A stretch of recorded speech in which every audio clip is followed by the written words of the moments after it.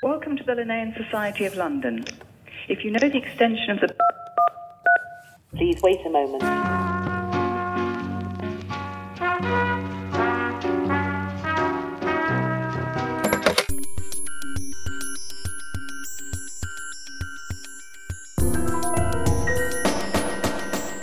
Most AI research is really about building systems that can replace people.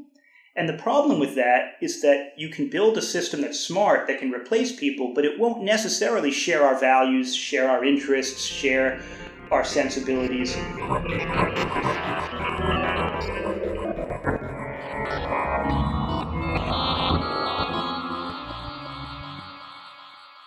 But when we build a system that includes people, we think that's a really powerful way to build an artificial intelligence. But it's also a really safe way to build an artificial intelligence because humans are inherently involved. That means that human values, human morals, human interests, human sensibilities are part of the system. By following the way bees have amplified their intelligence, we can see a future where AI is not this dangerous competitor to human intelligence, but actually is a pathway to just make people smarter.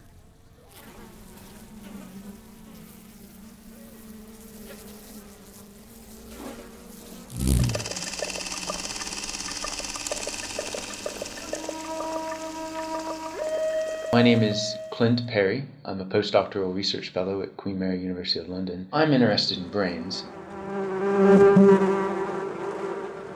And it just happens that I work with bumblebees and honeybees because the size of their brain and their cognitive flexibility, as we know now. They've been shown to do things like associate certain flowers with reward and other flowers with punishment. They've been shown to be able to count individual landmarks, only up to 4, it seems. Their brain is about the size of a sesame seed.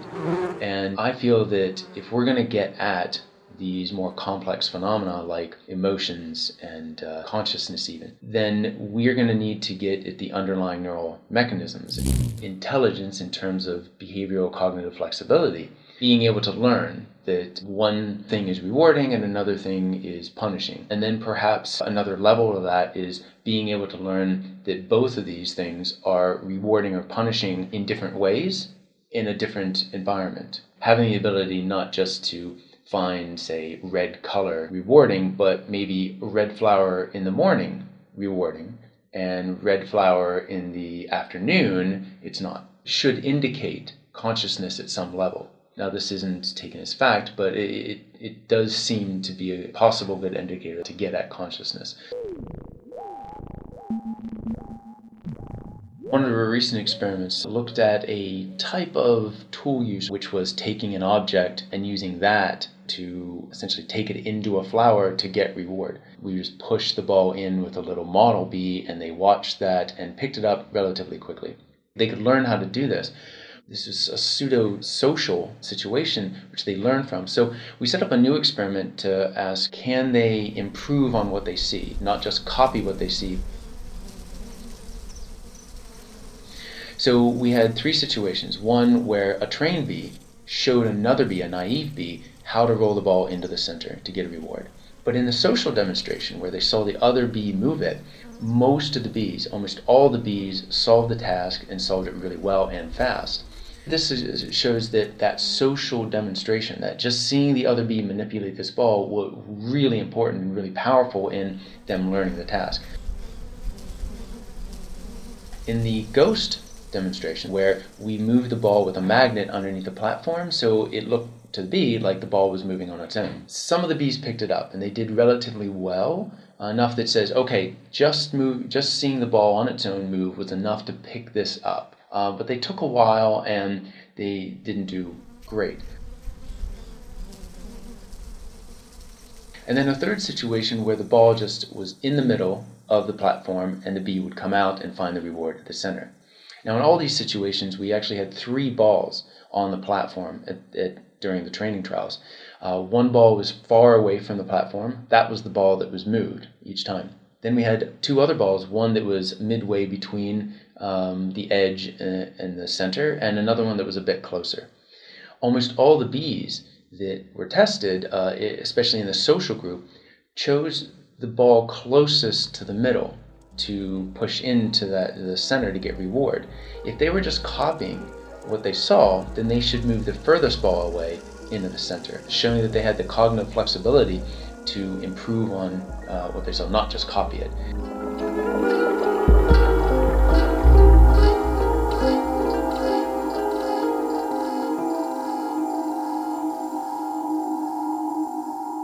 I think just understanding the fundamental mechanisms of individual decision-making and cognition, we can then use that to build into some of these more collective decision-making processes. In doing this, one of the goals is to create consciousness in some way. And so understanding consciousness at a very simple level will be able to help inform AI in building something that might be conscious at some point.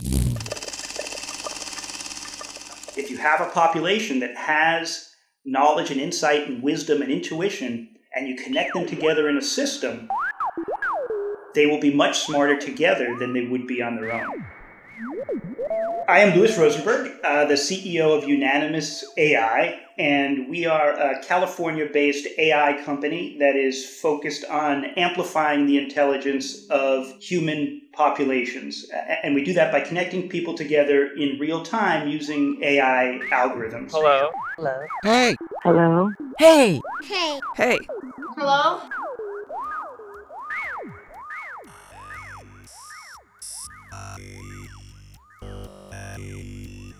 The technology that we use is officially called artificial swarm intelligence.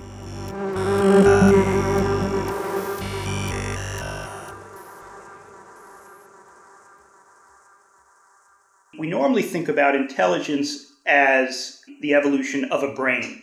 Now, a honeybee has a tiny, tiny brain. And for them to get smarter, they really couldn't get much bigger. So evolution and nature found another way to increase their intelligence, which is instead of just forming systems of neurons inside their heads, they started to form systems of organisms, systems of bees that work together as basically a brain of brains. So honeybees every year have a really challenging problem to solve. A group of 10,000 bees, has outgrown their current home, and they need to find a new home. And it sounds like a simple problem, but it's life or death. If they don't pick well, it could mean death to the colony, or it could mean the colony will struggle for generations. And so the way that bees solve this problem is they send out scout bees into the world, hundreds of scout bees that will search 30 square miles of terrain to find possible homes. And they will search and find dozens of candidate sites. And they will bring that information back to the colony. And so they're out there doing data collection, basically shopping for homes.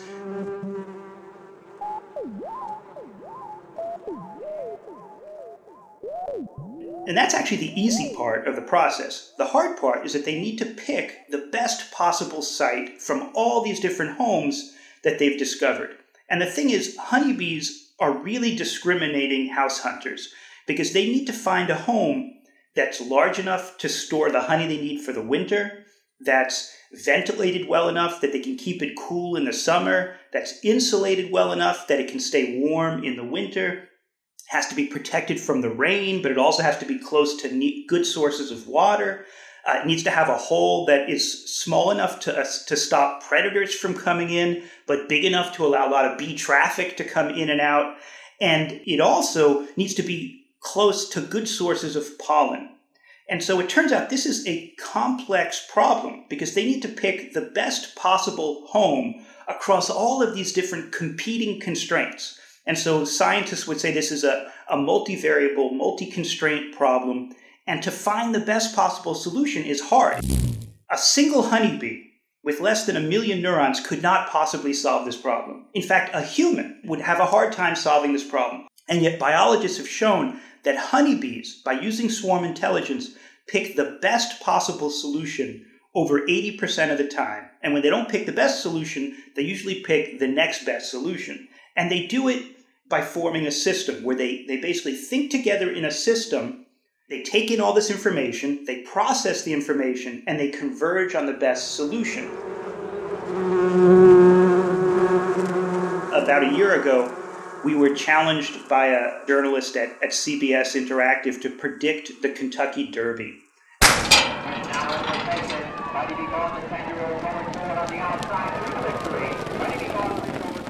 And the Kentucky Derby being the largest horse race in the U.S., and what they said was, well, can you predict not just the winner of the race, but the first 4 horses in order? And in horse racing, that's actually called the superfecta. And it went off at 540 to 1 odds last year. And so what we did was we built a human swarm. And what that means is we start with people. We start with horse racing enthusiasts. And so we took a group of people connected over the internet who are familiar with horse racing. Hello. Hey. Hey. Hello. Hey. And we had them connect together as a swarm and work together as a system to predict the 4 horses of the race. And we gave the 4 horses to the reporter who wrote a story. She actually went to the race and tweeted out her ticket because she placed a bet on the superfecta. And this swarm of humans Hello. Hey. was perfect. Their predictions were exactly right, which means anybody who had placed a $20 bet on those 4 horses would have won $11,000. And I fortunately placed a $20 bet and won $11,000. The reporter placed a bet. A bunch of her readers who were following her tweets placed bets. In fact, one of her readers reported winning $50,000, which demonstrates how smart this human swarm could be. But what's actually even more interesting is that we also looked at how the individuals would have done on their own had they not been a swarm. And as individuals on their own, none of them got all 4 horses correct. And in fact, had they taken a vote, they would have only gotten 1 horse right out of 4. But by thinking together as a swarm, they were perfect. By modeling honeybees, we've created the algorithms and the interfaces that we can use to enable people to form similar swarms online, using AI algorithms to combine their knowledge and wisdom and insights and intuition into basically an artificial hive mind where humans can solve really hard problems that they could not have solved on their own, just like honeybees can solve really, really hard problems that they could not have solved on their own.